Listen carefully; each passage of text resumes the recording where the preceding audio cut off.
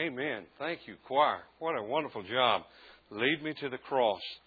Certainly where we would like for the Holy Spirit and the Word of God to lead us today. To the cross where our Lord died for us and shed His blood. If you have your Bibles, I want you to turn with me to the book of Acts. And we're going to be looking at a passage of Scripture that leads us to understand that the church has always had issues. There's always been in the church the rising and the dealing with issues. There's because we are filled a church full of people, individuals that have ideas and thoughts and understandings and different levels of understanding of Scripture and of teaching of God and of closer walk with God and fellowship with God. Different understandings of backgrounds and what is expected of a Christian. As we see the first early church being there in Jerusalem, not many days after the resurrection of the Lord Jesus Christ and His teaching and instructing of His disciples, still fresh in their ears and heavy on their hearts because they had heard the message.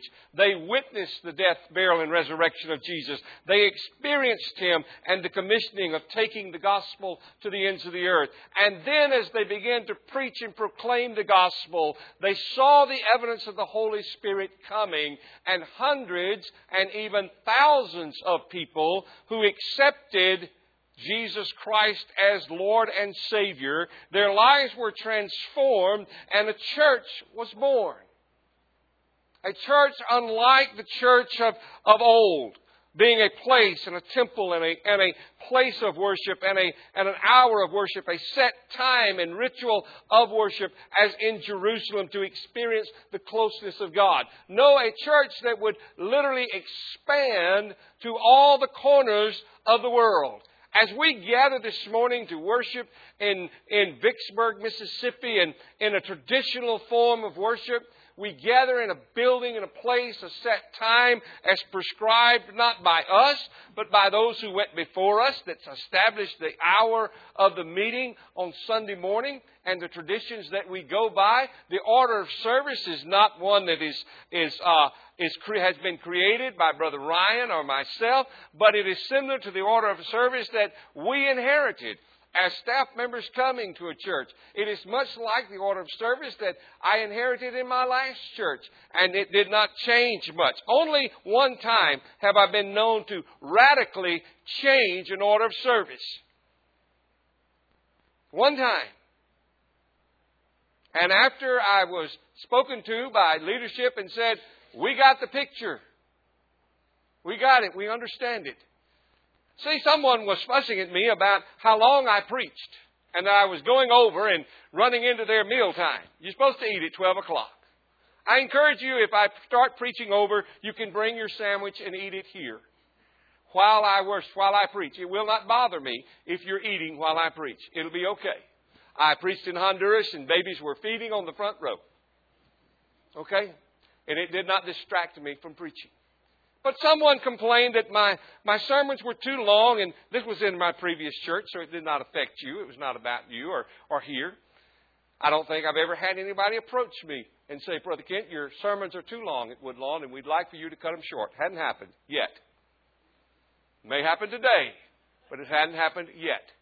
And so what I did there, and to make my point that I wanted to preach the word that God had given me and the message that God had laid on my heart, we began with the sermon. The first thing we did when we walked into the auditorium was I stepped to the pulpit and I preached till I was through. And then we had the invitation and we had the song service and the taking up of the offering and the closing prayer.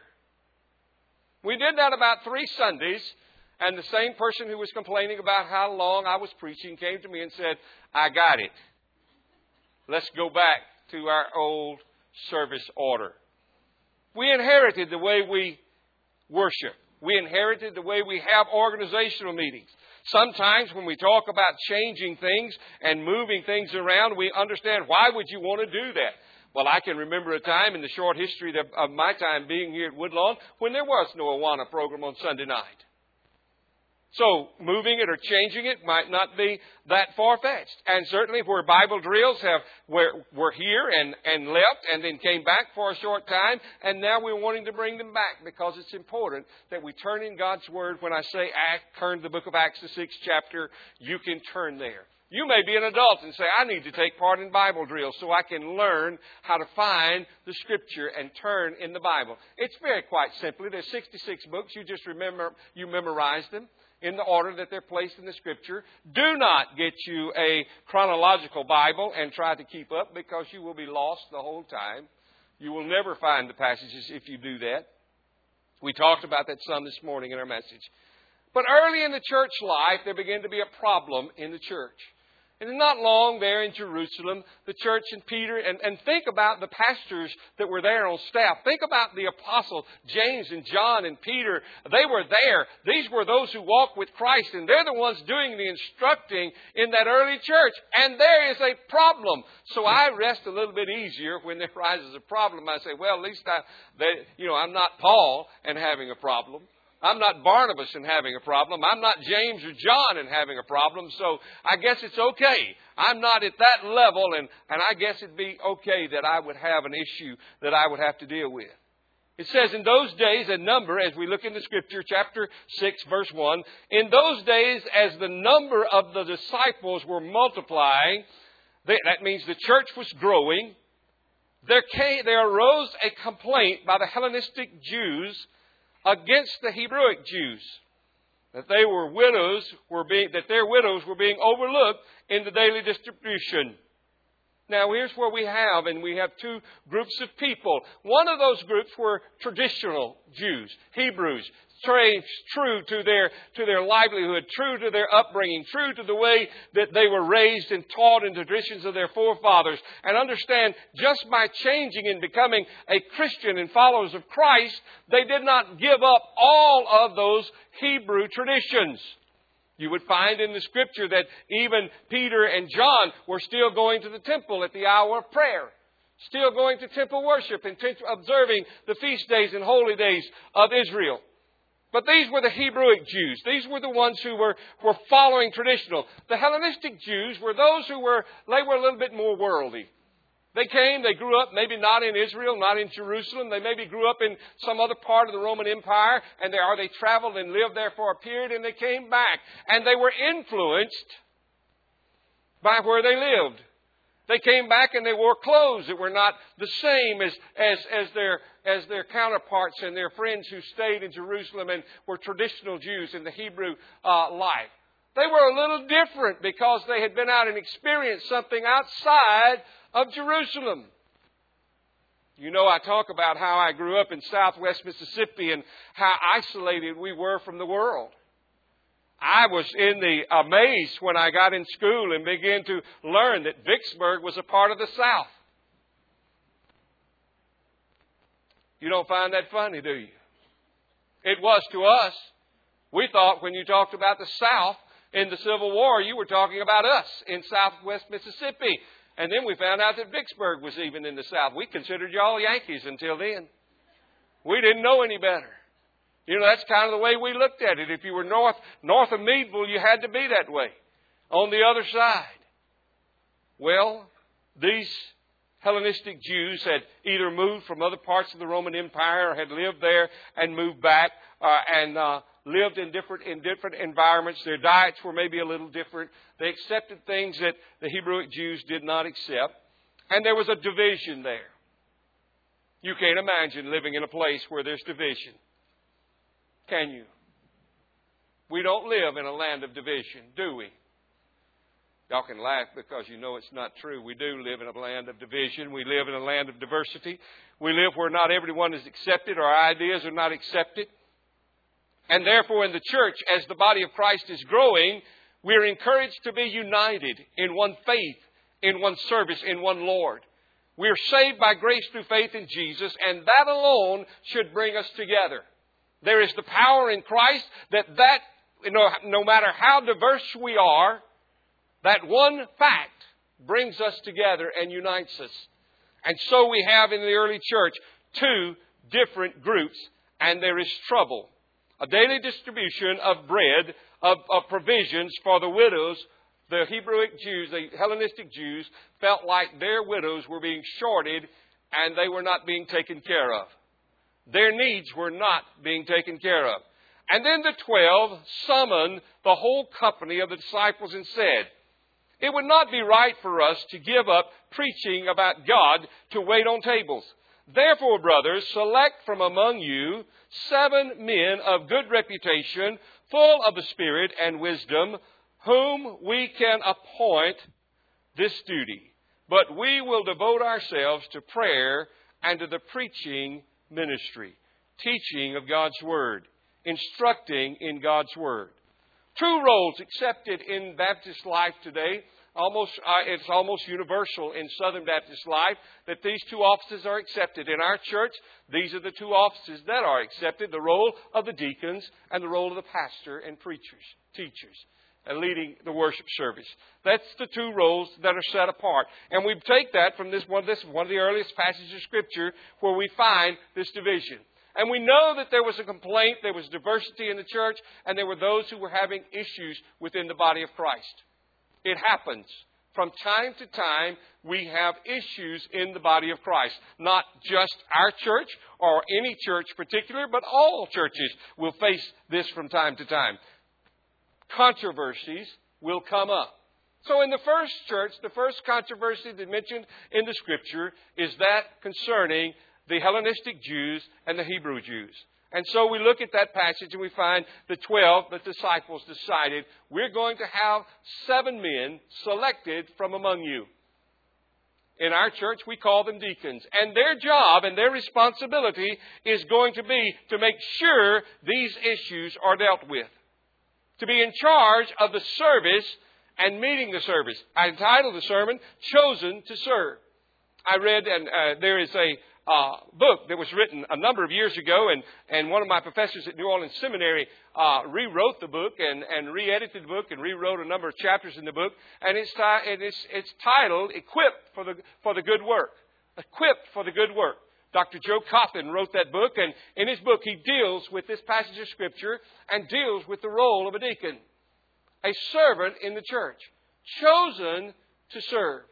But not only does he deal with deacons in that aspect, but he deals with the teachings of our Lord and Savior Jesus Christ. That in Christ we're all chosen to serve. In Christ we are servants. On the night that Christ was betrayed in the 22nd chapter of the book of Luke, there was a dispute that rose up after the eating of the Lord's Supper together. There was a dispute that rose up between those disciples right there in His presence. Who was the greatest? Who was the best? Who was the most important? Who was going to be first? They wanted to know. And Jesus goes into that passage and that time and using it as a teachable moment, says to those disciples, unless you become servants to all, you're not going to be great. If you're going to be the greatest among you, you must be a servant to all. Christian, and the call to be Christ-like is to become a servant. The call to be Christ-like goes all the way to the willingness to die on a cross, if necessary, for others, as Jesus died. To give of myself, to give of what God has blessed me with, so that others might know Jesus. That's a long way. It may be a long way from where we are. It may be a long way from what we understand. That Christianity and serving the Lord Jesus Christ is not so much about me and mine and my desire and my wants, but it's about reaching out to other individuals, extending that hand to lift up and to encourage, always wanting to be willing to heal and to mend problems and issues. Finding an issue and fixing it. My younger brother sometimes had a tendency to not do what needed to be done. One evening, Daddy came in and he was late. Daddy was on a schedule. We knew he worked shift work, and so we knew exactly when Daddy and Daddy drove. He is the slowest. He drove slower than anyone else in Amite County, okay? He was the slowest driver. I don't know if he was accustomed to plowing mules and that's why he drove so slow. because most mules could walk faster than Daddy would drive. My daddy got a speeding ticket one time, and the judge threw it out. Said it can't be. Said, I need to call that highway patrolman in and ask him, has he lost his mind?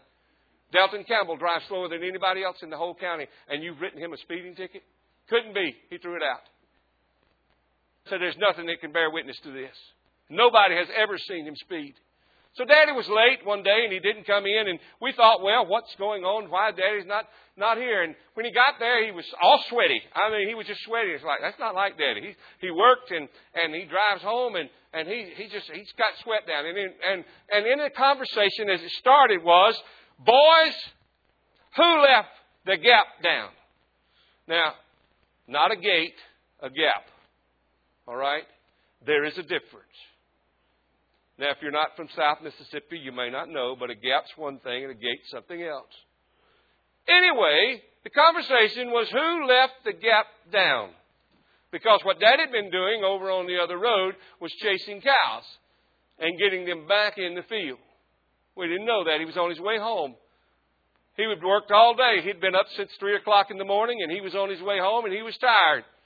But he knew those cows couldn't stay in that road, and so he got there, and he began to run them back. He went to open the gap, but the gap was already open.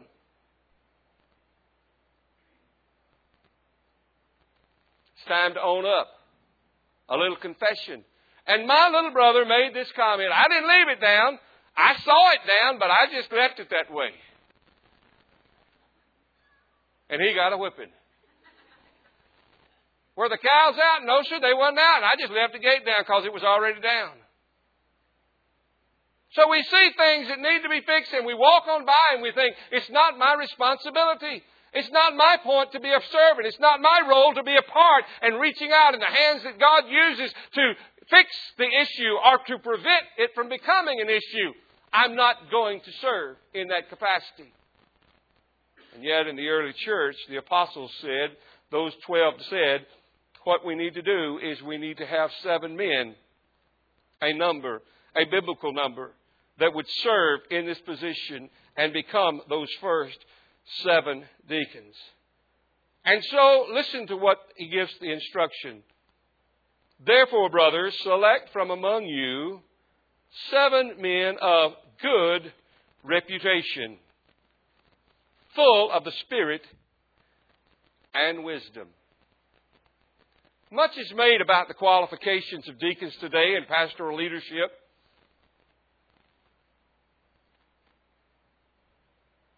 People want to look at it and judge by it, write it out in letters and 1, 2, and 3, and A, B, and C under those 1, 2, and 3. And so we can read it and we can know exactly.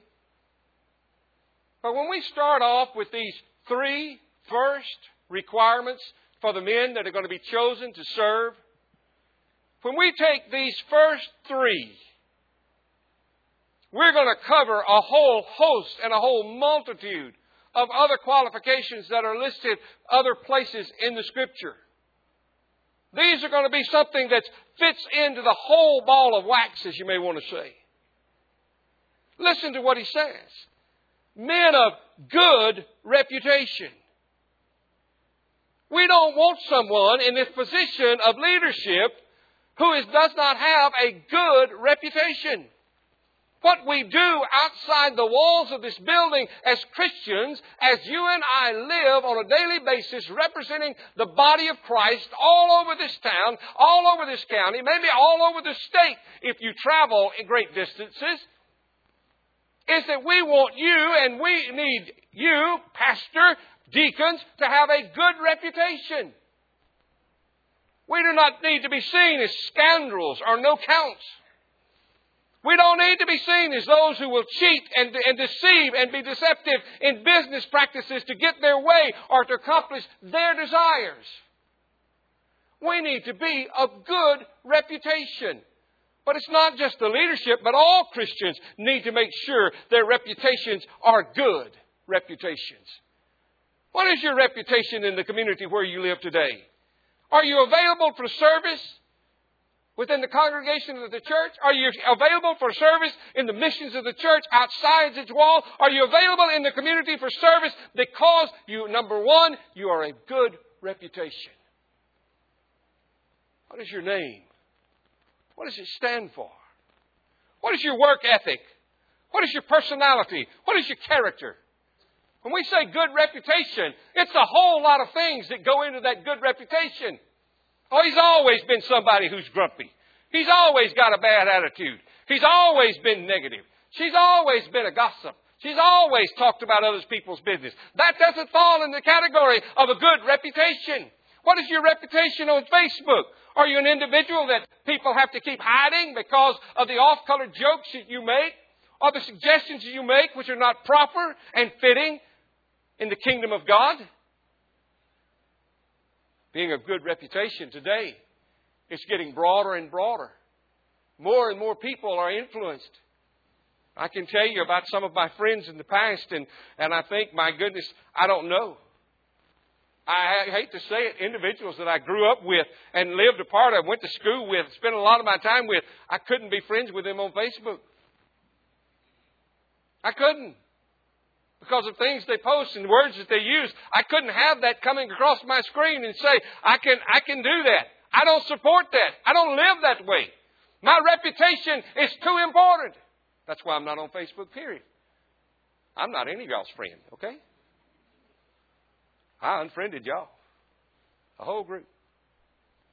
What is your reputation like? If you're going to have someone serve in the household of the Lord, it must be of good reputation. The character above reproach. That personality. Never quarrelsome, always peaceable, trying to accomplish the greatest, the best for the kingdom of God. What is the reputation? He moves then from the reputation outside the church walls, outside the community, which is a great feat. To be of good reputation in the community, especially if you've lived in a community all your life, that all your business dealings and all of those things you've worked with and had happen to you inside the community. You're still a good reputation. I have two men in my home community. Let me look and see if I got time for this story. I do. And these two men are well up in years. Okay, they're in their late 80s and early 90s. And about 4 years ago, these two men I look up to and have looked up to all my life. But their property lines don't parallel each other, but they corner. You know, the only thing of their property that touches is the corner post. That's the only thing. That's the only place their properties touch, is the corner post. One on the east corner and one on the northwest corner of the property, and they touch at that one point. I mean, folks, we're talking about right there. That's it. One place where the lines meet. The east and west and north and south lines meet right there in the corner. That's where they touch. And so there had been a forest fire that came through and it burned down the corner post. And the corner post burned down and the old fence fell. And so one of the men decided that he would take his son-in-law and they would go up, who happens to be my brother. But anyway, he would go up there and they would replace the corner post. But they couldn't dig up the old post, so they moved over a foot. Just far enough to get away from it where you could put a new post hole down and dig a post. And while they're doing that, the neighbor comes up. Here's them over there with their tractors in the woods, and he comes up there to see, and they're moving it a foot. And the two old men get in a fight. One of them swinging the hammer at the other. They never hit each other, but they stumbled and they fell in the woods there, hurting themselves more than anything. And for me to think of it, it's just hilarious. You mean they were doing what? Not these two men. Reputations that far exceed any kind of such foolishness over a burnt-out corner post. But Christians will destroy their reputation over the least little things. Letting words and attitude being displayed that do not glorify God at all. Listen to what he says. He said they must be of good reputation, full of the Spirit. This is the Spirit of God. This is the Spirit. This is an attitude. This is what comes from God. Overflowing with that wisdom that we read about in the book of James. James was talking about this wisdom from above. This peaceable, kind Spirit of God. Filled with this Spirit. Not just partially being godly. These need to be godly men. These need to be men that when you look at their lives, you know above all things that they are Christians and they're honorable because they love and serve the Lord. Their desire is, and their passion is to honor God in all that they do. In every day, in every aspect of their life, they acknowledge the gifts that they've received and the blessings that God has poured out upon them as being from God. They're filled with the Spirit. Nothing is of their own. It is what God has provided. So they're of good reputation, but they're filled with the Spirit. Their spiritual life is above question. Knowing that they study God's Word, knowing they spend time in prayer, knowing they spend time in sharing and telling, bearing witness to their children and their grandchildren that there is a great and holy God. It must be there. Full of the Spirit. And full of wisdom. 3 characteristics. 3 qualifications given to those first 7 men and to the congregation that's about to elect 7 deacons. That's going to be a rollover effect today that you can have many, many deacons in churches, large churches that have hundreds of deacons serving in those churches today. It started here. Good reputation, full of the Spirit, and full of wisdom. Wisdom that is from above. To look beyond today, to look beyond the heat of the moment, to look beyond the present issue and down the road at what God is going to do and wants to do years from now. We sit here today and we think that we have come to worship God and that our worshiping of God this morning is about the moment that we're in right now. It is not. It is about the years to come. The changes and things that we talked about doing within the church, it's not about today. It's about years to come. Every week I go and I go to the River City Mission and I enjoy the work there. But my heart is broken when I go and watch an adult man struggling to find the Word of God. Turn in your Bible to the Gospel of John and they struggle to know where is that Gospel of John? Where is that book that preacher's talking about? It ought not be so in the house of God where children and young people don't know where the Gospel of John is. We ought to know where to look in God's Word. Wisdom ought to teach us that the young men that are going to stand and fill this pulpit in the future will know the Word of God from front to back. They will not hesitate when asked to look in the Scripture. Wisdom to look beyond today and for the future. Wisdom. Need to be filled with wisdom. Wisdom that is from God. The apostle said, you set them over these issues. And we're going to continue. And we find the results of their actions. As they chose 7 men, the Scripture says, and the church, so the preaching about God flourished, and the number of disciples in Jerusalem multiplied greatly, and a large group of priests became obedient to the faith.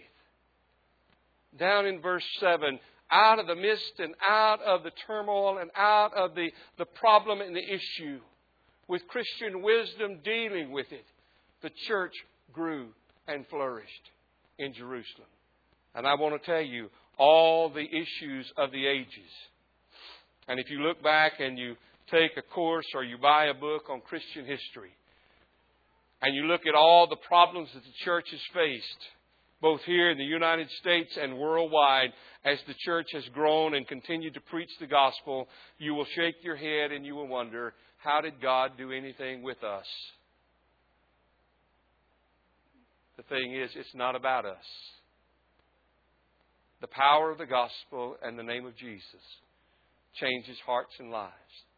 And the church continues to grow today. Worldwide, the church is growing and multiplying. And people are coming to faith in Jesus every day worldwide. leadership, chosen to serve with qualifications that are so high, a standard set so high, good reputation, full of the Spirit and full of wisdom. Where are you today? Do you count yourself as being wise? Are you ready to serve? Do you count that, hey, I believe God is working in my life and I know that God has blessed me and I'm ready to serve? I'm ready to do all that I can for my Lord. I'm ready, as we studied in our Sunday school lesson this morning, that we are ready to put God first in everything that we do. Above all things, I'm going to put God first. This morning in our invitation time, it's going to be an extended invitation because I want to offer to you the opportunity to receive Christ as your Lord and Savior if you're not a Christian. If you are a Christian and you know Christ, an opportunity to rededicate your life. To come and pray with me and rededicate your life to Jesus. But also in this invitation time, I'm going to lay these books down here. And they're where you could sign up to work in Awana or Bible drills or missions. You could sign up to work in one of those. You don't have to be specific. Someone will know and look at you and say, I know their skills and what they can do and can't do. An age group that they may not be able to handle. But they can work in an age group in one of these groups. And you'd be willing to do that. They're going to be here on this altar. I'm going to be off to one side so you can get to them if you'd like to sign up and be a part. We encourage you to do that this morning. Why? Because in Christ we are chosen to serve. Now use that which God has blessed you with and honor and glorify Him in the days to come. Lord Jesus, we come into your presence this morning and we thank you and praise you for your goodness and your grace. And Father, as these men were chosen in that first church, in those early days, to be examples and to decide and to put down the disputes that were happening. Father, I pray that you would lead us to do the same thing. Our roles may not be as big. Our responsibilities may not be as large. But Father, our character, our spiritual condition of our lives and our hearts, Father, the wisdom that we use, it cannot be any less. Father, we must choose to serve you and honor you and glorify you in all things. Father, we thank you for the privilege we have to come this morning. And now we pray that you'll take this service and you'll use it to the glory and honor of your kingdom. Lead us in this time of invitation. Direct our hearts and our minds that we will glorify you. In Jesus' name we pray. Amen.